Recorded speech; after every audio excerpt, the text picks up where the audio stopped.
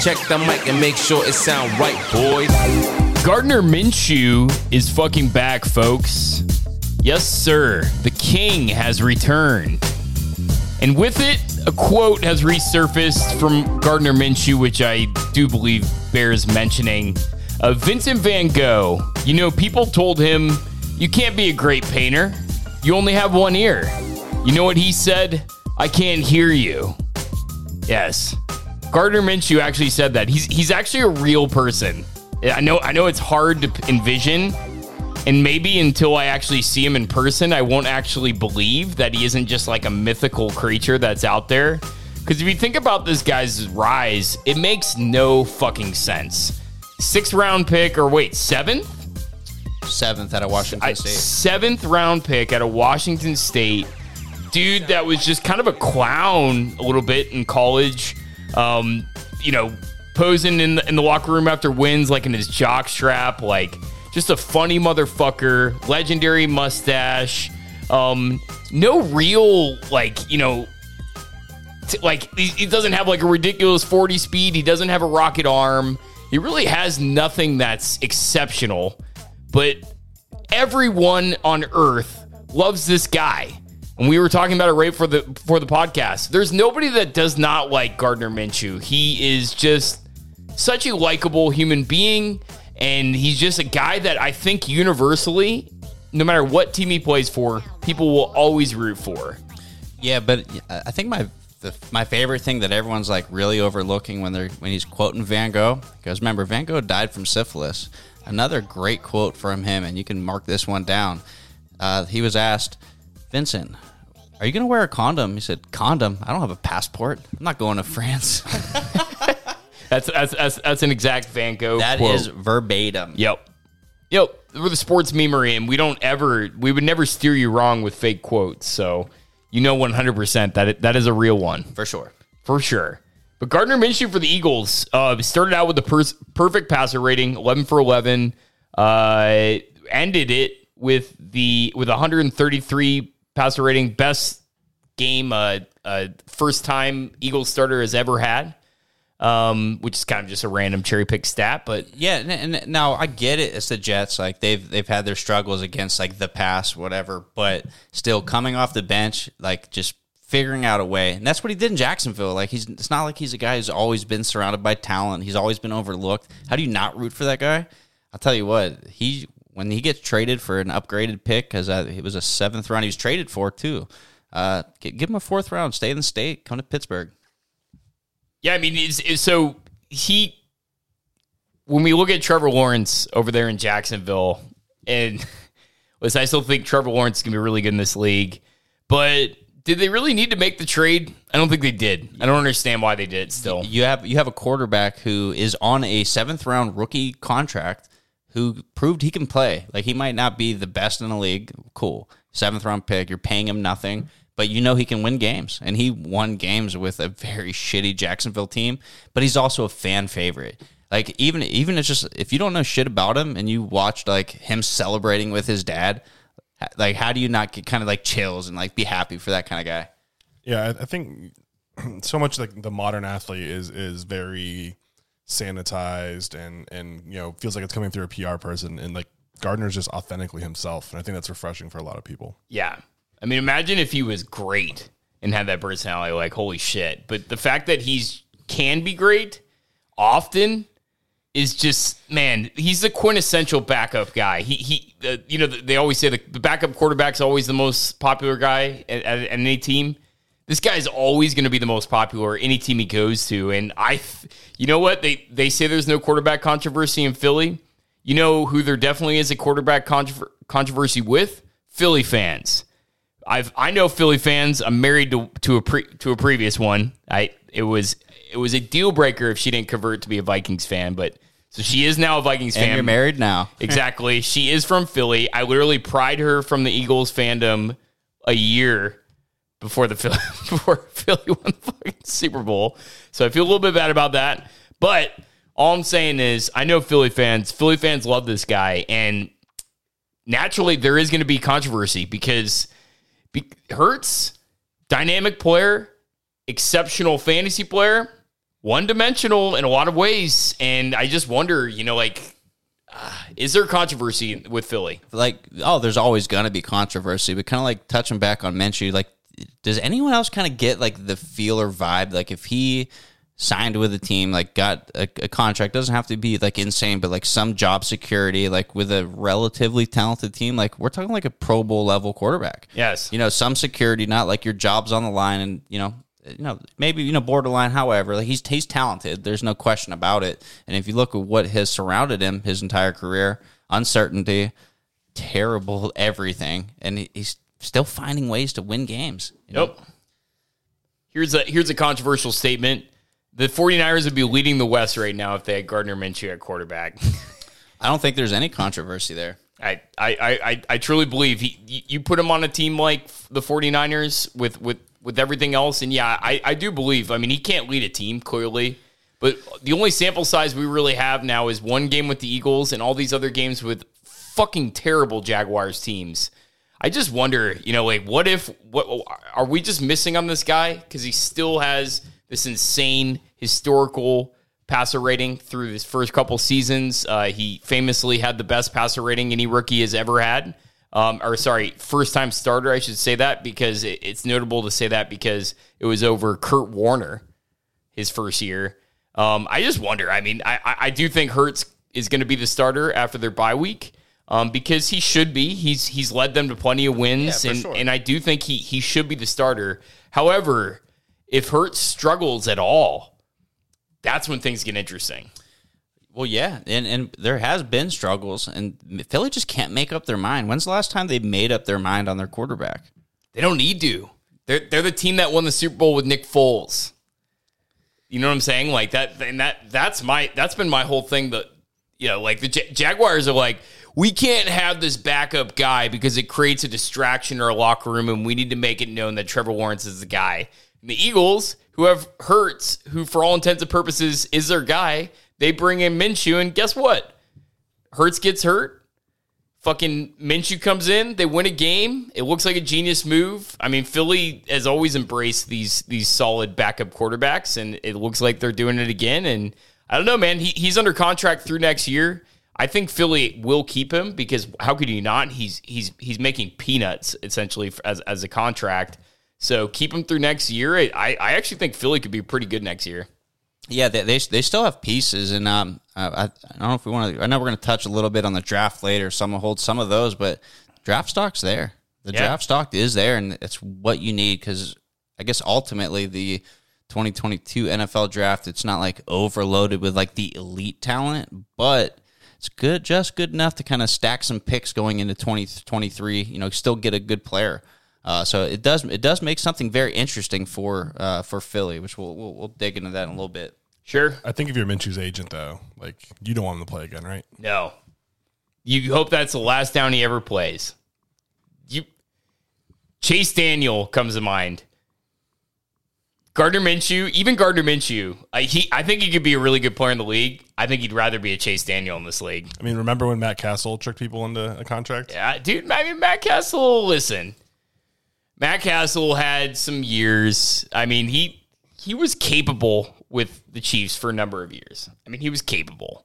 But yeah, I do remember that. He played for my fucking team for years. I mean, that's what you hope for. That's your ceiling if you're Gardner Minshew, right? Yeah. You hope you just trick some team into giving you a decent-sized contract. Yeah, which you could. But even a decent-sized backup quarterback contract still manageable.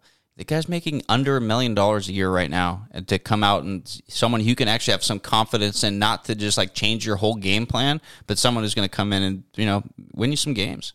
And we even saw Colt McCoy came in and won some games, and that's what you want out of your backup quarterback. So if you're gonna pay them some a couple $1 million, why the fuck not? Yeah, another guy who's continues to win in this league is Taylor Heineke. Another guy, and dude, talk about Marcus. You're a lover of underdogs, as everyone should be. Heineke, how can you not root for this guy? The fucking Washington football team is red hot. You know what the guy's making? $150,000 a game, $150,000 a game. Guys like Kirk Cousins, dude clears $2 million plus every single game. This guy's making $150,000. All he does is win. All he does is almost beat the Bucks. Like guys like Minshew and Heineke, those are the type of dudes that they never seem to materialize fully.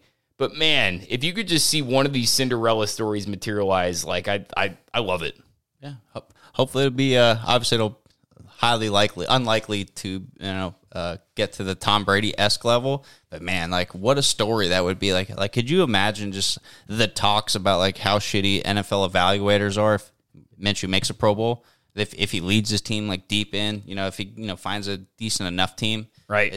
Those are the stories we kind of live for as fans. Like if it's not your team that's there, like you're rooting for certain players that kind of get that championship, And nobody wants to talk about it, but Tom Brady is the greatest Cinderella story of all time. And always will be. And which is so funny about Tom Brady too, because everyone hates him. You think of him as this elite quarterback, which obviously he is, and what he does is insane. But this is the greatest Cinderella story of all time, and I think ultimately Tom Brady's story is what success does to your reputation, because everyone becomes a villain eventually. Yeah, for sure. But it's hard to fathom anyone ever possibly topping that Cinderella story. Because you go from sixth round right there. I mean, here's the deal. There's only another 34 picks in the draft after him. So there's not a lot of real estate for people to be drafted lower and make it. But he was 199 overall. He's a compensatory 6th round pick. But on top of just being like a 6th round pick, which at that point you're just looking for fillers for your camp. But on top of being that late in any draft, talking about the best player in all of sports, like the best. If you hear the Patriots war room tell it, they had him much higher on their board, but they already had 3 quarterbacks on their roster. But they got to a point where they're just like, we have to take him. But there's some people in the room, he had a couple of big champions. They had him like a 3rd, 4th round evaluation. So it sounds like someone's trying to take more credit. You know what I'm saying? I had him higher. If it was a guy saying, yes, it's me, right. I 110% agree. But there's a lot of people who point to like this one guy in the room. And I've never heard him say it. I've only heard like 3 or 4 other people say, like, no, this guy's like standing on the table. Like, we need to take this guy like in the 4th round. What are the odds they had him higher than Giovanni Carmazzi? Right. No shit. Straight up. But like even when you look at it, Farmer, like even guys like Michael Jordan have like their underdog story, like they overcame adversity. Right. He was still picked 3rd overall in the NBA draft. Like, sure. Like he figured out early enough. Yeah. You're talking about a guy that was almost undrafted and is the. Whoever like football is like whoever hardest, debates like who's the best of all time, like you can always talk like physical attributes, but like if you had a team who's gonna win, he is the guy who wins. Like for whatever physical attributes, he's one. Like he is the GOAT of every sport. I think football is the hardest though because you're taking 11 guys on a field at a time, playing varying styles of football in college, playing against a range of competition that goes from Alabama to like St. William and Mary. Yeah. The spectrum is incredible. So to take all those variables and distill it down and say, this is the guy. Yep. It's that alone is hard. And then you got to really like to be a professional athlete at that level, you have to want it more than anything else. And that's like impossible to measure. So yep. I think even the measurables are hard, but the things you can't measure are even harder. Yeah. The guy, like Josh Allen obviously turned out to be a great quarterback. But how many of those guys do you see fail? Guys that in these small time when you hit the 1, now they open the door for like 5 more busts. Exactly. Yep. 100%. Yeah, and we're kind of seeing it with coordinators right now, coordinators and head coaches. Oh yeah, Sean McVay gets a guy like Cliff Kingsbury hired. Right. Exactly. Yeah, but that's not a fail. But it opens the door. But there's a lot of fails. Like we're still seeing like Andy Reid's tree fall down. McVay's tree is going to keep expanding. But like anytime you see like the young, energetic guru, the offensive guru comes in and just isn't the guru, like just average at best, and that never lives up to expectations. Yep. Yeah, and we're going to do some power rankings towards the end of this podcast, so stick around for that. But speaking of power rankings, we got to talk about it because the Pats are now record-wise at the top of the AFC. In one of the most remarkable games I can ever remember. Actually, the only Pats fan on this podcast right now Did not find this game that interesting. I enjoyed it. I'm not going to lie. I thought it was an interesting game just because you see, so many just traditional games. This is one of these games you saw 2 hours before. Wind was fucking just absolutely pelting. Did you see the punters going out and just attempting to just to see how the ball would come off their foot? The favorite clip I saw was someone kicking an extra point, lined up pregame, whatever, no pads. They kicked an extra point, and the ball came up towards the goalpost and came 4 yards short and missed wide right. Yeah, I saw that they interviewed Tyler Bass before the game. They're like, so how far do you feel comfortable today? And he goes, in this end, extra point and in. Mm-hmm. In this end, probably not at all. Yep. So my favorite part about this game is they kept saying, all right, the Patriots have the win now at their back. So basically, the announcers are like, all right, Mac Jones is going to start passing. 3 passes the whole game. I think that's the one thing for me. Inclement weather is football weather. It's great, but when the wind was that severe, where it's like, okay, this is this team's quarter to score, and then next quarter they're probably not going to score. To me, that kind of takes a lot of the fun out of the game. Kind of zaps it because it almost puts a limiter on one team for half the game. Only if there's an electric quarterback. I always hated when Josh Allen. I don't think Josh Allen is quite there for me in terms of a guy that's elite and is just going to put up insane 70-yard passes. I'm talking about when Peyton Manning would go and play the Patriots in Foxborough and it'd be super cold and windy and you just knew you weren't going to see the full-blown Peyton Manning. The modern day equivalent, I guess, would be Patrick Mahomes. He seems to play really well in the elements, but yeah, I don't know. When you see two teams, two really good offenses that are going up against each other and the elements are that bad, I do think it's tragic. But in this case, not elite offenses by any stretch of the imagination. Yeah, see what I kind of liked, and Derek, you were just talking about, is kind of takes some of the element out. But for me, when you look back and you look at the stats, how it went down, both of these teams still approached it completely differently. 3 passes to 30-some-odd passes, right? Yeah. But truthfully, when you're talking about playoff football, which is the only football that matters, both of these teams, if they have a tiebreaker with anyone else in the AFC, NFC, however, whoever, if they're in a tiebreaker, how do they not automatically get the edge? If you think that they played through these elements, and with that type of game, we haven't seen it. The last time we saw something that was so drastic as far as elements, I think it was Philly Detroit a few years back. It was a mound of snow. They were just swiping all the way. It was very similar to the Raiders Patriots. So now at least they have this under their belt, but you kind of see how they adapt. And both teams played well. That's a very, very difficult fucking situation to play.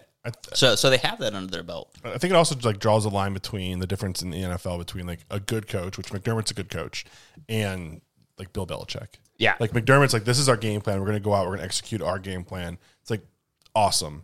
But you're throwing the ball 30 times in a fucking blizzard.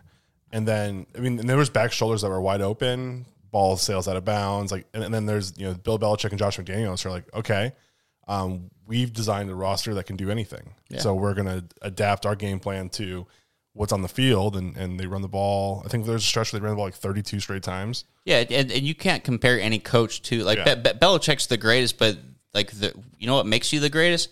Adapting to that shit. Yep, exactly. Hey, this was our game plan, but you know what? Hey, I heard we're gonna have 50-mile-an-hour gusts tomorrow.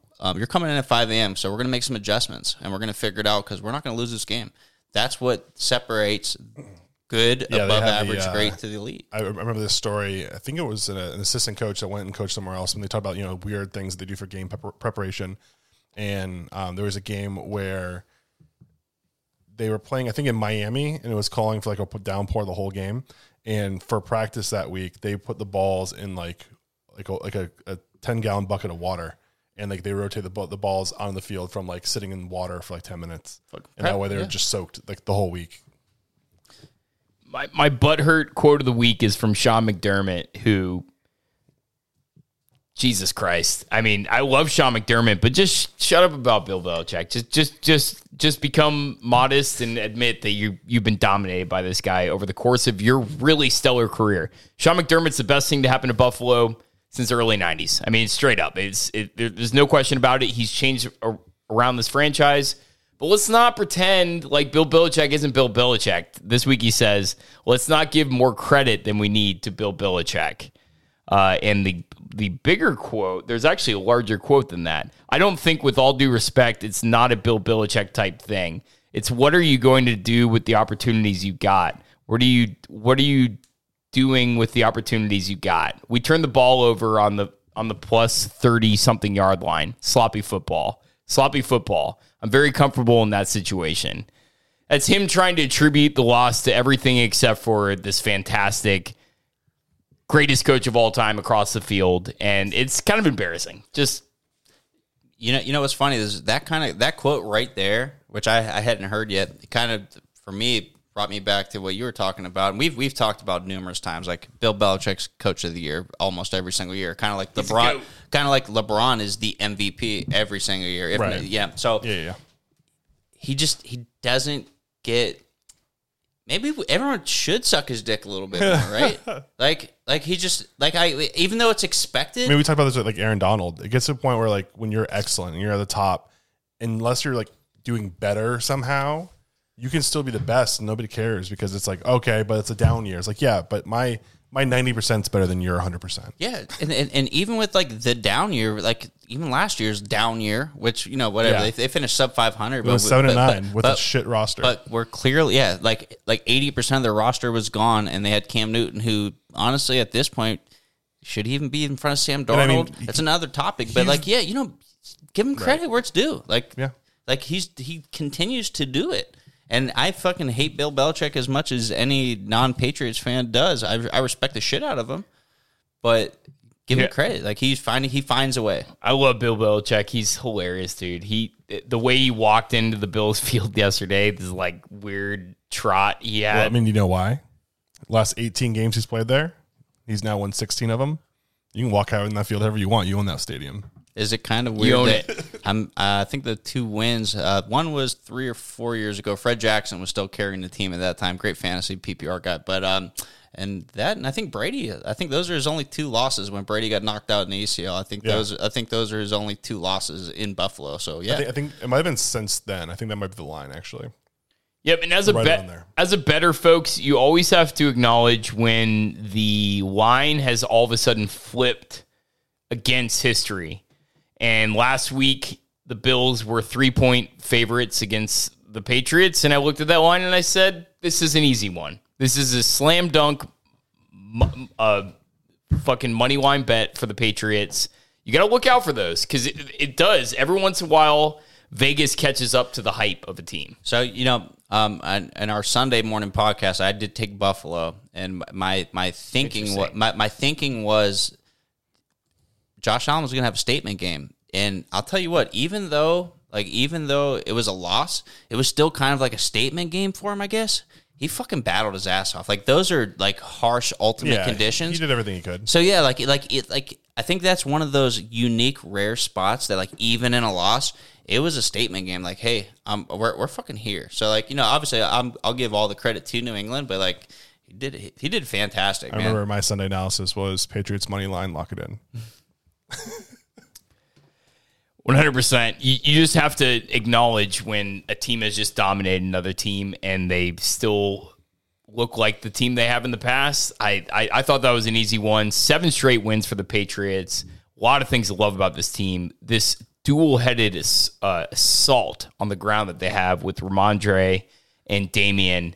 Fucking unreal. This Ramondre Stevenson guy, if you don't know who he is, and if he's still out there on your fantasy team, or if you're in like some idiot fucking dynasty league that he hasn't been picked up yet, go grab him. He's a fucking stud. His stats don't jump out at you from last night, but they are incredible. The guy's ridiculous. Just watch the way that he runs and watch the way that the Pats offensive line blocks. They are fucking good. The Pats are so good in the trenches. This is a team that's built to go deep into the playoffs. And they all of a sudden become the scariest team in the AFC for me. I don't know who else you could put ahead of them. They could definitely be the scariest team in the NFL right now. Yes. Anyone who wants to argue it, you can argue it on both sides, but they they're finding ways to win. Like that win last night was their first non-double-digit win in 7 weeks, and before that, it was lost in overtime to Dallas. Yeah, I really like the way they're built too. As far as we talk about like playoff teams, and they have the biggest offensive line in the league. Yes, probably the most physical offensive line in the league, and they're fucking playing defense, like defense. I think they can win in a couple different ways. They're not scary in the passing game. I mean, that's definitely their knock. Yep. But I there's one of those teams where like, do you think the Patriots can get a situation where they can't run the ball? Like, I just don't see a team jumping out that fast against them with the way their defense is playing. Yeah. So, yep.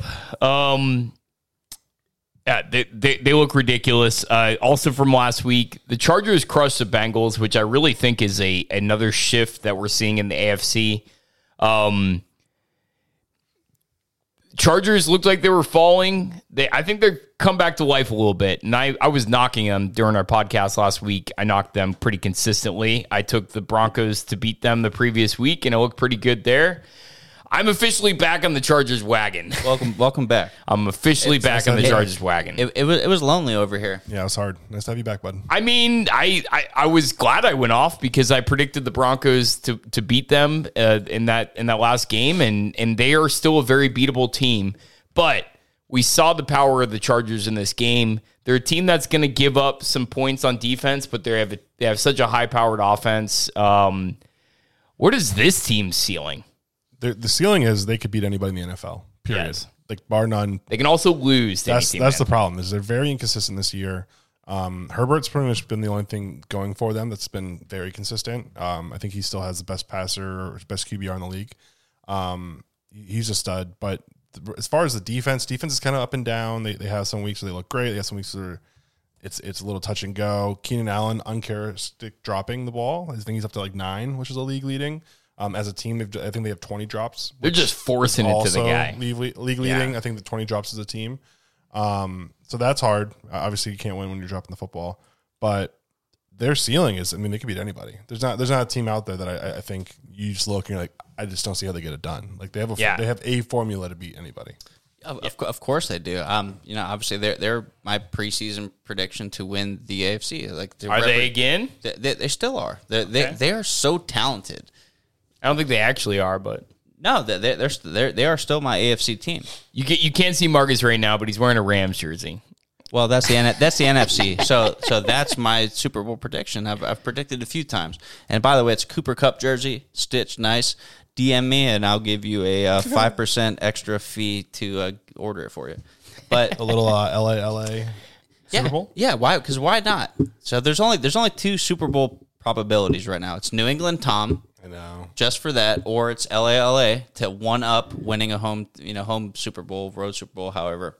But seems rigged, doesn't it? Everything seems rigged. These storylines always seem to play out.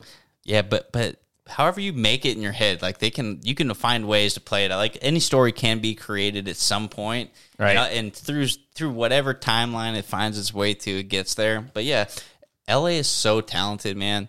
And sometimes it's almost this year at times, but like last year specifically with like Sean McVay. Sometimes it's like, and Josh McDaniels over the years. Sometimes you're like, man, you're getting too cute, because you're maybe too confident in certain spots. You're overthinking and kind of getting too cute and getting away from what you're great at. It's kind of what has happened with the Chargers at times, but like no matter what argument or talk you want to have about the NFL, the parody's fucking fantastic. Everyone's good.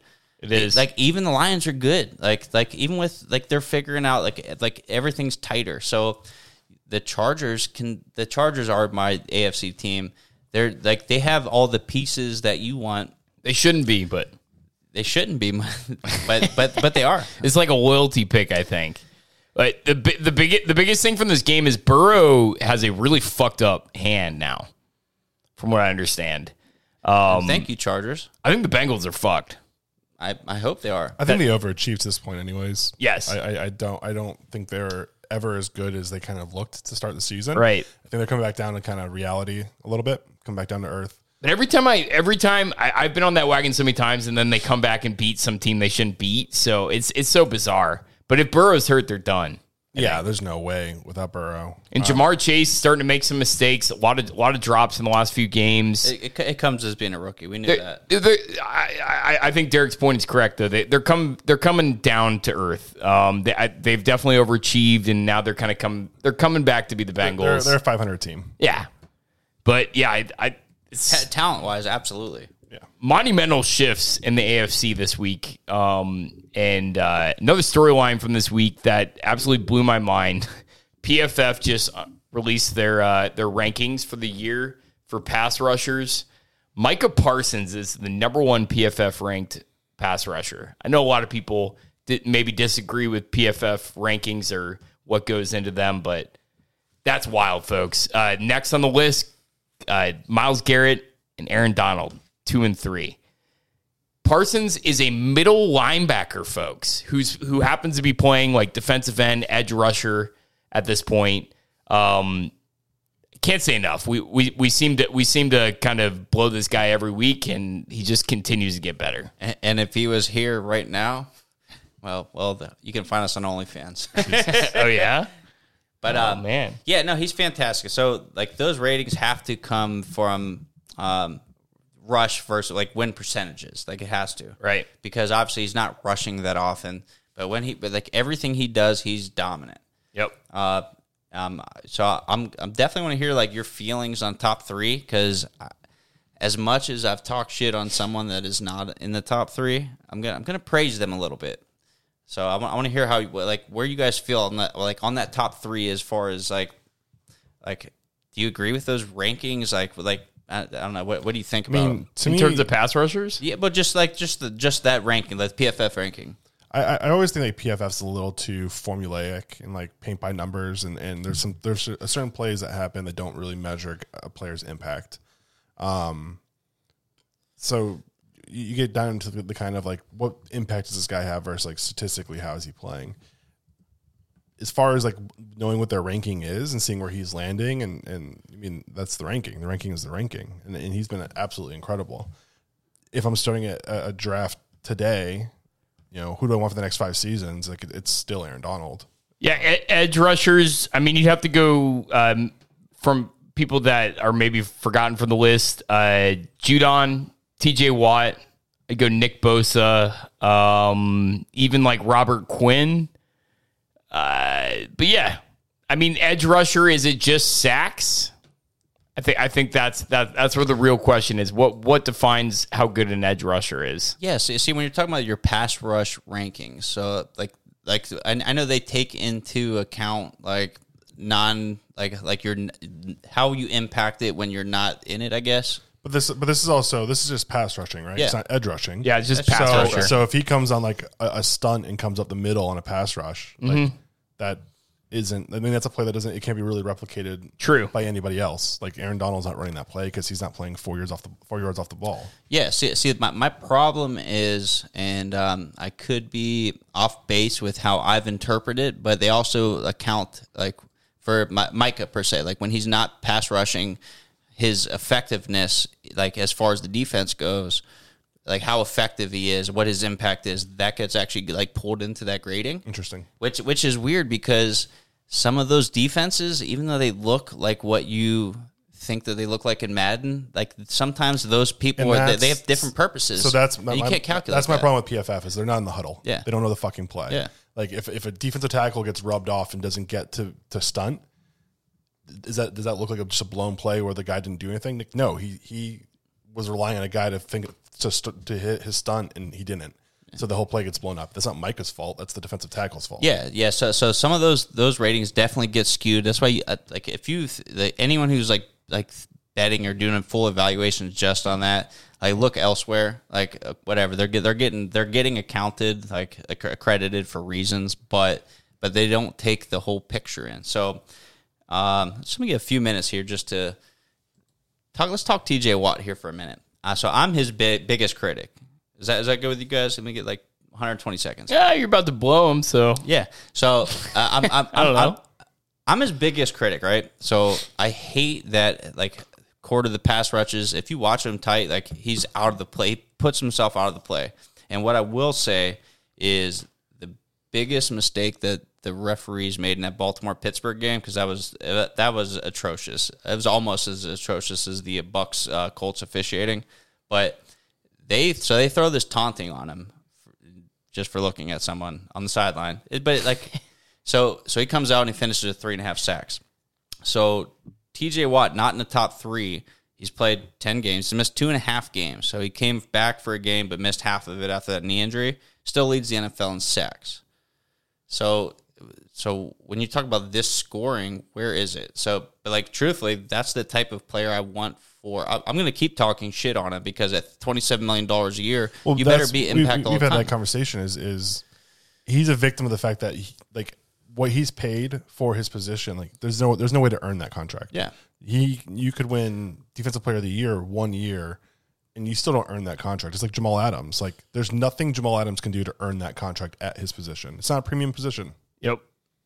Agreed. Aaron Donald's the only person that can earn that contract, because he's like, Myles Garrett's trying to, and he's having a great year, but he's never going to be Aaron That's a difference Donald. too, because like you look at Myles Garrett, like what does he make compared to the next guy? And it's like, is he that much better? Yeah, of course he is. So it's easy to earn that contract. But when you look at like outside linebacker, who's the second highest paid outside linebacker? Is T.J. Watt 3 times better than that guy? Well, yeah, but his position, he's an outside linebacker, but he's really Myles Garrett. He's a defensive end. Sure.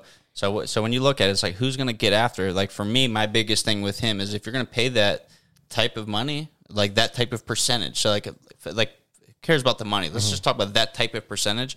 I don't want a guy who's going to be out of plays, right? Sure. But if get him in there, yeah, he does make big impact plays. But I can't praise anyone more than Aaron Donald as far as money versus impact. Let me tell you this. It's impossible to pay anybody what they're worth outside of quarterbacks and offensive linemen in the NFL, regardless. Any other position, it's going to always be hard, especially when it comes up to pay them what they're worth. Like, what is anybody actually worth? The hardest to assign outside of those two positions is every position. It's so fucking hard. Yeah. Like, how do you pay these guys? You see what I'm saying? Like, quarterbacks, this guy's good or this guy's getting overpaid. Offensive linemen, traditionally, like, this guy's really fucking good. It's like when the pay Bucks this guy. paid Anger or whatever they paid him, like that. It was like $2.5 million. Like, Yeah. Are you telling me he's 5 times better than some rookie you could get? It's wild. I mean, it's so hard to any of these contracts after they come off the rookie contracts, especially in the NFL. It's so hard to gauge, man. What are these guys worth? Well, it's impossible to gauge. Yeah. For me, it's just all about like percentage of the salary cap. So like, you have to devote like a certain point of everything. But I don't care what the dollar itself is. It's just in the NFL, you're very limited. But that's exactly it. The percentage of the salary cap is based on your value, and it's so hard to determine what these values are. Like quarterbacks, you talk about you don't like when he's away from a play. How often is a cornerback completely away from where the play actually is developing? You know what I'm saying? Because they play on one side of the field or the other. That's inherent in a lot of defensive players. Well, 1,000%. And like we honestly, like this debate is something that could go on for hours and hours because there's different schemes and setups. Yeah. But so for instance, just to touch on it, if you have a cornerback that so Richard Sherman, he's a zone player, so you start moving around your ace receiver in the slot in the opposite side. You move them around to get them open, right? So like players like TJ, and we're just talking like the percentage that they're getting paid. That you can run power towards his side if you run a no tight end on his side because he's going to rush outside. So you already know that you can run. You already know you can run a kick. Guys, you can isolate by alignment. Yeah. So you can isolate him. So that's kind of where my thing is with him, and with anything with the Steelers, I'm always going to be more intent, like more. That's why I think Drew makes a good point about like quarterback and offensive line. It's like those guys, what they're going to do. They're islands. They're going to be where they're going to be. Period. If they're good, you pay them. But the main thing I wanted to like really get into with like the PFF rankings is it's kind of going back into and I'm gonna hate on TJ so much, but I'm gonna keep blowing him for a little bit. We're talking about NFL records, and we all talked about this multiple times, and we brought it up a few weeks ago. Which NFL records are gonna go down this year? You know who has the best chance right now, even with missing 2.5 games of breaking an NFL record for the single season? It's TJ Watt. Yeah. 4 sacks. So right now he's actually on pace. Even at 16 or 15 games, he could actually break Michael Strahan's record. So I feel vindicated. Yeah, Derek predicted it. My two things I thought was receiving yards and sacks, and like, that's two most at risk here. Yeah. So what's funny is Cooper Kupp, great jersey, great number, great beard, great haircut. But so right now, great number, by the way. If he finished on pace, he actually will finish 10 yards short. But he's the second closest to actually, like, as far as keeping your pace for the season. Yeah, we talk about breaking a record. We talk about like Bill Belichick not caring about individual records and not caring about that. He just wants to win. And I think Sean McVay will fucking force feed Cooper Kupp if he's within striking distance. So right now he's the second closest as far as just like per game averages. Yeah. But it's interesting because we thought we automatically passing yards, passing touchdowns. We thought like with that extra game we'd have 5-6 records go down. Yeah. Yeah, I mean but we can still finish with none, which is cool, right? I think Cooper Kupp has a great chance of breaking it. I mean, the guy seems to get better and better. There's never been a more consistent fantasy player. The only other wide receiver who I can remember who's ever been this dominant on a consistent basis is Antonio Brown for 7 years with the Steelers. So good. Where he every single week he was going to get you 20 points at least. In a lot of those games, he was going to get you 40. That's what Cooper Kupp is. Cooper Kupp is going to get you at least 20 points in a PPR league. A lot of times he's going to bust out and go for even more than that. The guy's insane. And the thing is, they don't really even force it to Cooper Kupp. If you watch the way that they use him, he's the dump-off guy. He's the high percentage. Like, OBJ isn't downfield. Something's breaking down in my protection. I'm getting it to Kupp. And, oh, shit, he's open. Here we go. He's always open. Yeah. He's fucking good. And I know Diggs is close. I don't think interceptions ever gets broken because like you just don't throw to that guy. Yeah, we talked about when Drew was just talking about that. Like if we talk about Revis Island, like you just don't throw to that guy. Yeah. So you know what's funny is because Diggs isn't even that guy. He's not. No, but at the same time, like if he gets close, like they're just not going to throw it. We've talked about it, and like the more like intently watch the Cowboys and like 5 or 6 of them is just like lucky. It's just like random wild bounces, but he's the only one even remotely close and still not even close to being on pace. Diggs is crazy overrated. I'll just say it 1,000%. But guess who's going to pay him? Yes, they will, and they're going to pay him a big contract, and it's going to be a bad contract. He's got a cute kid that they're rolling through all this PR stuff. Oh, dude, the kid's adorable. He deserves the contract just for the kid alone. But yeah, Trayvon Diggs is crazy overrated. Yeah. He's a really good cornerback in this league. He's not even close to elite. I'm just telling you that right now. It's a family trait, man. Those Diggs guys overrated. He is digging it up with interceptions and not much else. If you actually look at his PFF rankings and what he's giving up in terms of yardage on the guys that he's covering, guys getting destroyed. Yeah, 1,000%. He's just been in the right spot a few times. He's got a lot of opportunities because the ball's flying over his head a lot. So for as a gambler, my best way to talk about Trayvon Diggs is the Patriots game. I know I'm watching. I got Dallas. I'm like, all right, here we go. Pick 6. It was tipped by someone. He picks it, returns to the house. I'm like, you know what? Fuck that. Maybe he's good. Next play gets burned 80 yards to the house. Fuck that guy. Yeah. He's like, you have to be consistent. If you want to be elite. The Thanksgiving game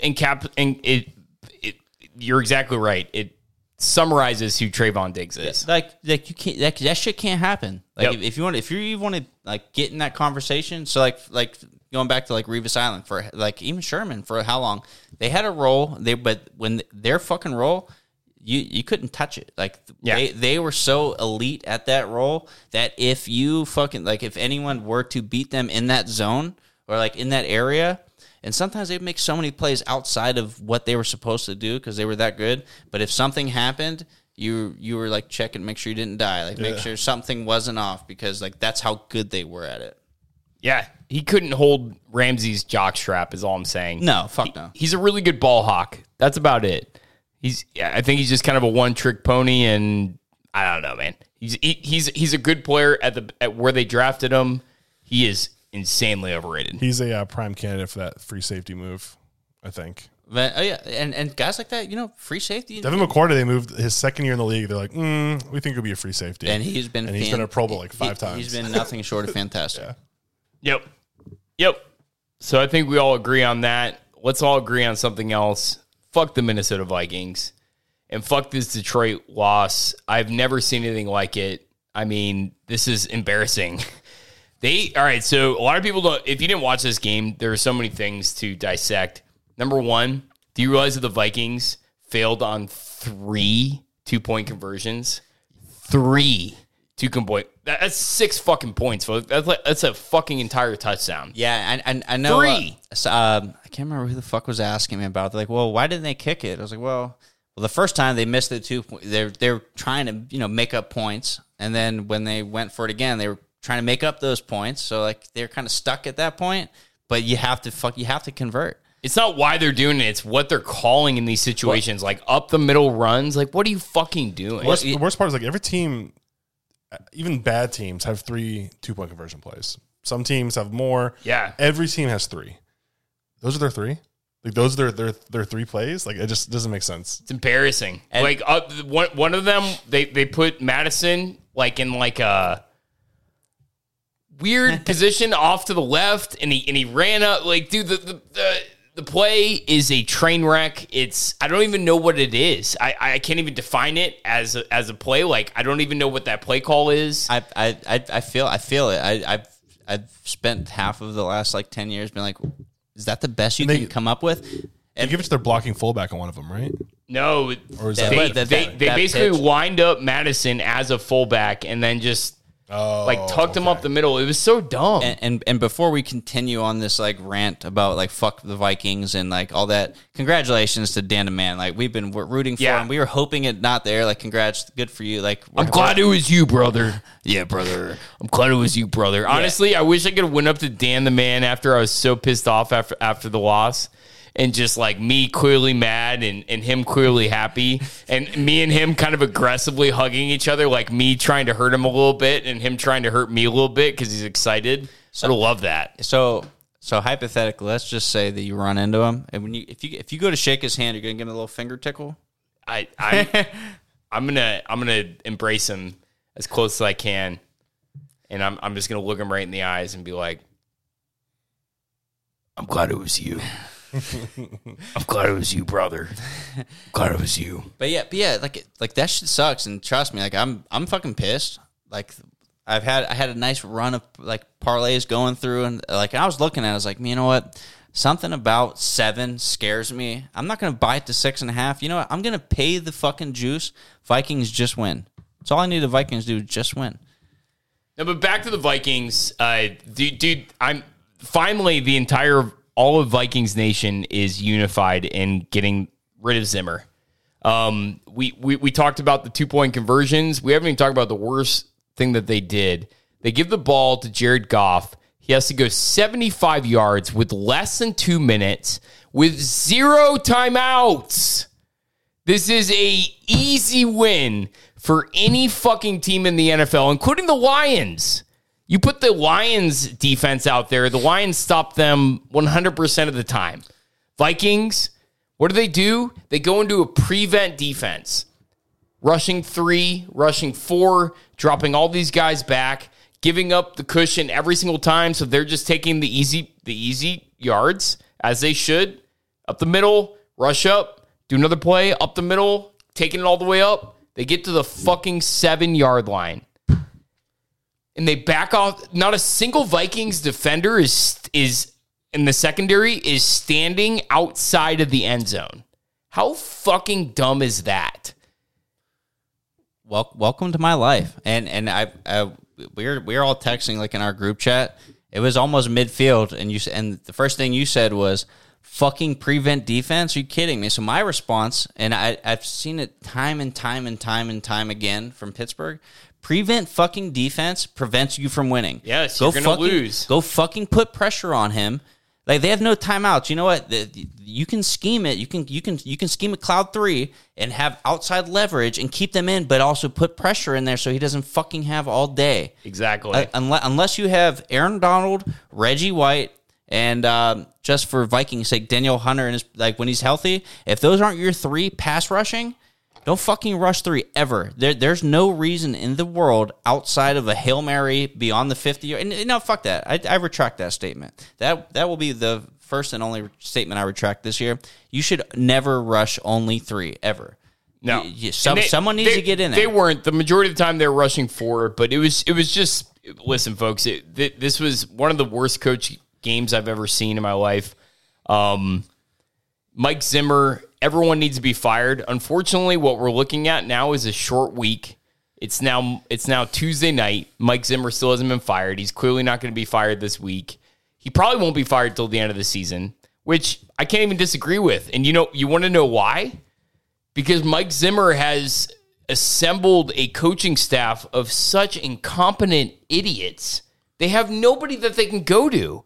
Like any guy like McVay, Belichick, Andy Reid, any of these guys, if they displayed the incompetence that Zimmer did, you would have 3-4 guys on their coaching staff that you could potentially go to be the heir apparent in terms of head coaches. And this is the ultimate dilemma that I don't think a lot of Vikings fans acknowledge, is that, yes, fire Zimmer. That's a no-brainer. But where do we go from here? We have nobody. Clint Kubiak, our offensive coordinator, the fucking Gary's little boy. Dude, this is I've never looked at this before. This is terrible. The Vikings coaching It's a combination of like people I've never heard of. You've never heard of any of these guys. And then, Kennedy Palomalu, that's not a very common last name. I wonder if he has any relationship to... Probably. Dude, I don't know. Kennedy's not very Hawaiian, but Keenan McCardell. The old... It kind of makes sense why JJ's having a fantastic season. Yeah. But also here's why you can't fire Zimmer. Even whatever happens on Thursday, they're a half game out of the playoffs. So and we talked about this, until the way it stands right now, the second they're mathematically eliminated from the playoffs, you have that argument. No matter what else. So then you have it. But until then, you can't. You have a team in the playoff race. So until that happens, and trust me, I would be very happy to help you guys get there in 2 days. We should do a power ranking of all of the NFL head coaches, sons, assistant coaches. Like Steve Belichick, Adam Zimmer, get these guys going together. I can tell just by looking at his rosacea cheeks that's Zimmer's kid. Oh, yeah.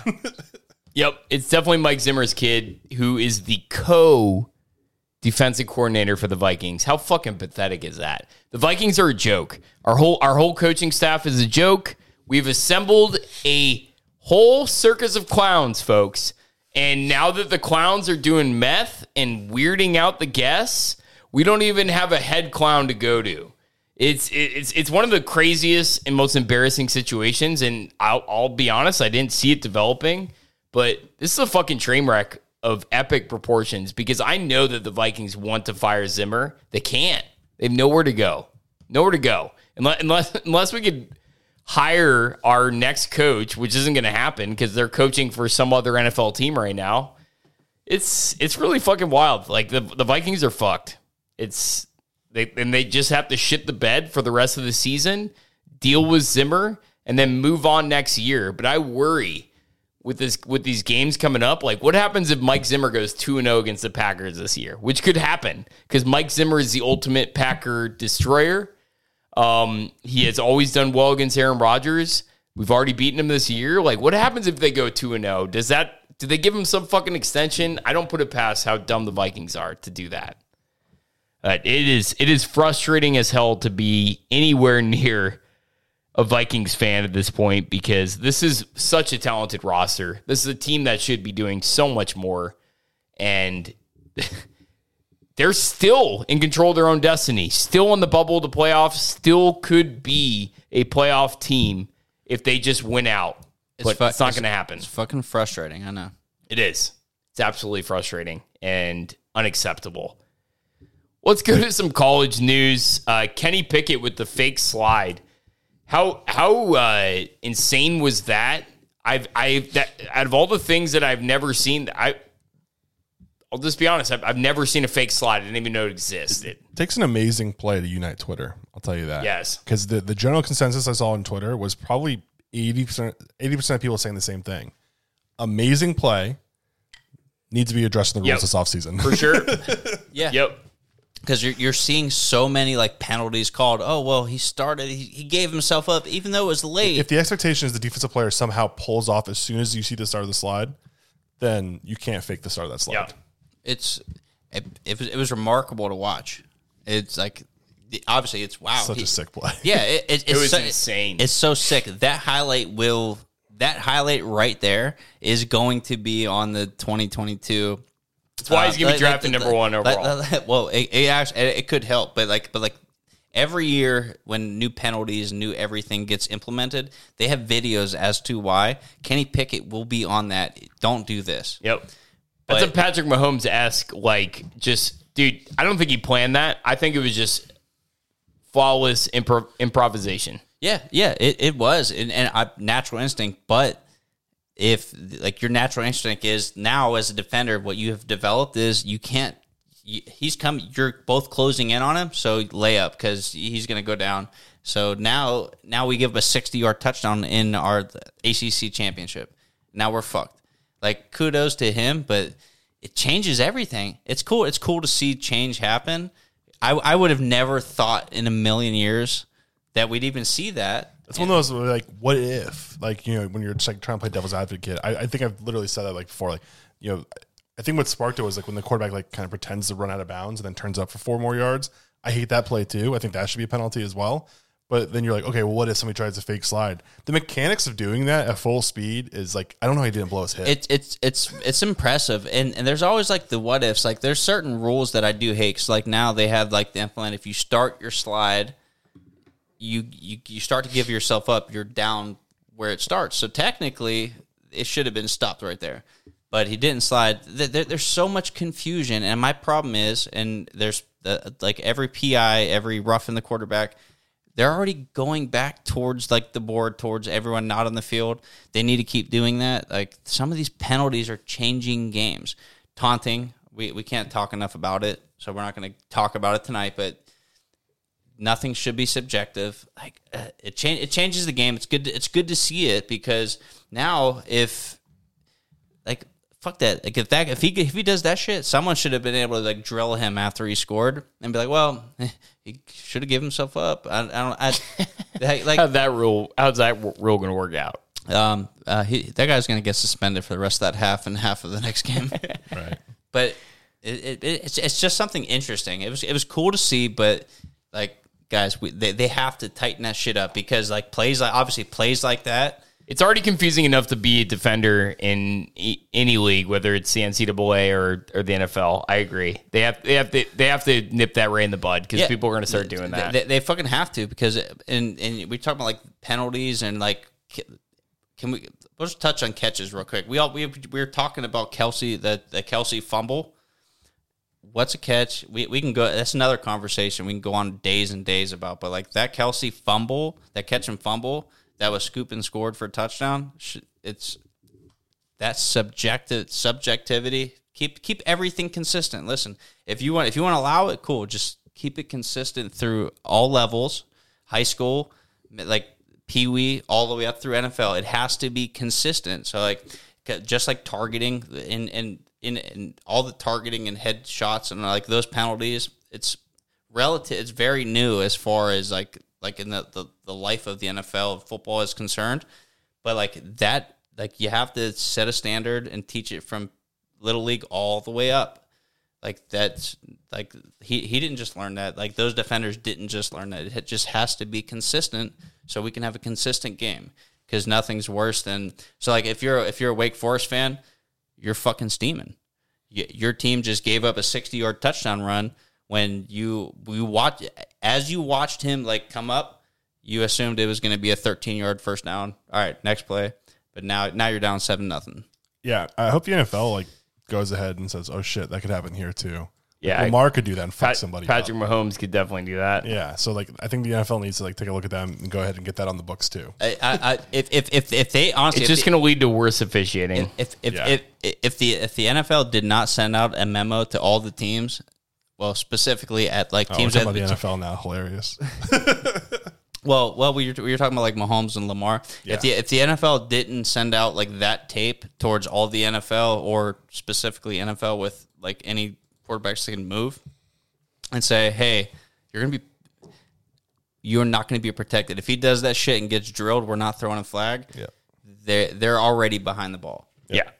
Because like if he fakes a slide, like Lamar, Patrick, if How anyone, do you, the subjectivity on a guy was about to fake a slide, therefore he can drill him, adds a whole new layer of awfulness. but yeah, it does. But like they're like, listen, if he fakes a slide or if he appears to be starting a slide but doesn't and gets hit, he's still a runner. But this is so subjective. We're opening ourselves to way more subjectivity. I mean, you're talking about how subjectivity has ruined the game in many ways, but you're also adding in a subjective call, an insanely subjective call. No, I know I am. It's just more of like a forewarning, right? Right. Just like, hey, listen, tell your guys, don't even try to pull this shit. However you need to state it to like make it clear. Don't pull this shit because we don't need this right now. The Pats will be the first one to pull it once they say that. Can you guys imagine? I don't think Matt can do that. Not nearly athletic enough. That's what I'm saying. Could you guys just imagine like Mac Jones just like No, running? he'd look like Daniel Jones, and that run, like just fucking all over. So real quick, because I know we're about to move on, but like, is it also kind of like when a quarterback's running and changes the ball hand at the sideline to pick up 2 extra yards? Is it not kind of like the same? It's a weird rule, right? So like you have a quarterback who's going like 8 yards, and everyone's giving up because he's giving himself up on the sideline, which we see pretty much every game. Oh, Mahomes does that like 5 times a game. Every single time. It drives me insane. And he's like slowing down, so the defender's slowing down not to get a penalty, and he switches the ball to pick up 2 more yards, reaching out like that. Yep, at the last second. It's But shit. if somebody hit him as he was doing that, a flag would be 1,000%. be in the third row. That's just manipulating the rules. I mean, it's inherent. You can't prevent it. Quite frankly, you install rules; they're always going to be manipulated. What's the answer to resolve that? There is none. There is none. There is none. Yeah. So, all right, guys. Anything else? Anything else you guys want to close it down with? Not really. I'm just kind of excited to tomorrow, Minnesota, man.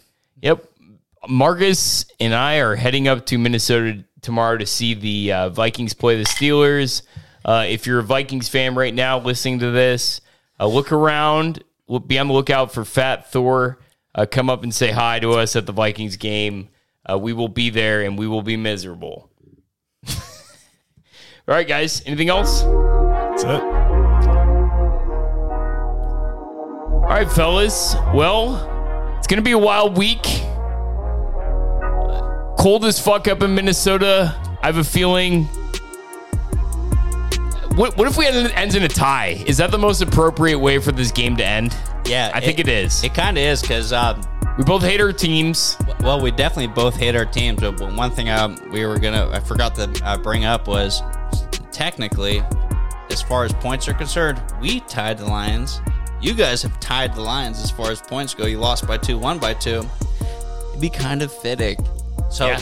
Just tied to the Steelers, and then we can just cry into each other's arms and realize that life sucks balls. I think we should. I'm probably going to end up in my underwear in -4-degree weather. Not surprising. It's not surprising at all. Not surprising at all. All right, guys. Skol Vikings.